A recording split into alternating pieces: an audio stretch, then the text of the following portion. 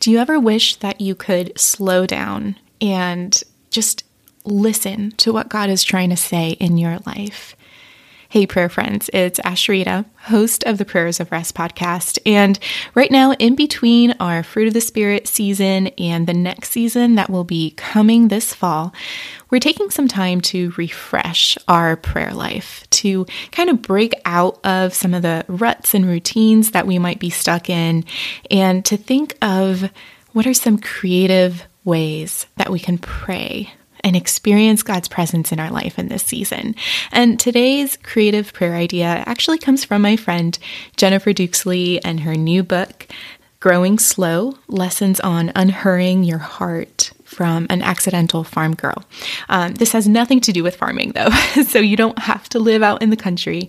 Rather, it's a way to unhurry your life. Jennifer calls it the Growing Slow method, and it's 3 R's. The first R is remember, the second is reflect, and the third is return. And this is what I love about it. It's actually a new spin on the ancient examine method. So I like to lay down at the end of the day in bed and just kind of reflect on my day, think back on where I saw God's presence in my life. So this is just a different way of doing that. So this is what Jennifer has shared in her book, and she shared it with me as well. So every day she takes time to remember, that's the first R, remember a truth I know to be true. So if you're struggling with feeling overwhelmed, or you feel like a failure, or you're struggling with envy or bitterness, or being judgmental or unforgiving, pause and remember what is true. What does God say about this situation? What is a scriptural verse that you can cling to and remember that truth? And then the second R is reflect. Reflect on why that means so much to me. Why is it that that verse is especially relevant right now with whatever it is that you're facing in that situation? So remember that truth. Reflect on why it's significant, why it's special to you in that situation. And then the third R is return.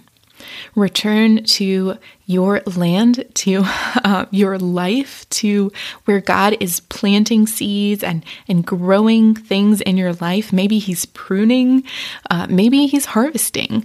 But look at how that truth that you remembered on can be applied to your situation right here and right now. So earlier I was sitting at the lunch table with my family, and it was a bit chaotic, which is to be expected with 3 children, 7 and under. But we took some time to reflect on the fruit of the Spirit, and we were talking specifically about self-control. And why does that mean so much to us? That self-control is the fruit of God's Spirit at work in us. And we talked about how we all kind of need help to be self-controlled. And then we talked about, okay, what is one specific way that each of us can return to our lives and invite God's Spirit to work His self-control in our lives? And so it might be thinking before we act. It might be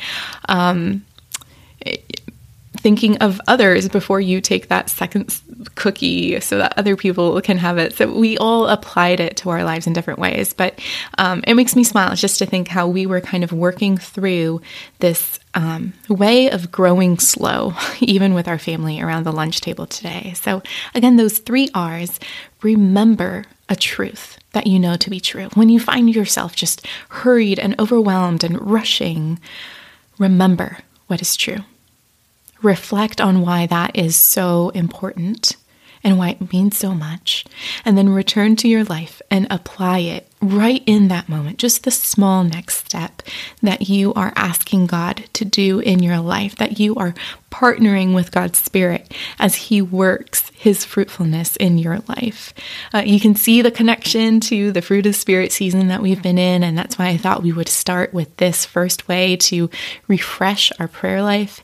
I think this would be such a great method to do, whether you're around the table with your loved ones or you're laying down to go to sleep at night, just taking time to remember, reflect, and then return. and unhurry your life as you invite God's Spirit to do His work in you. All right, so this is the very first in our Refresh Your Prayer Life series. I'll be back next week with another idea. But if you try this out, I would love to hear from you. You can leave me a voice message by going to prayersofrest.com and you'll scroll down and see that microphone.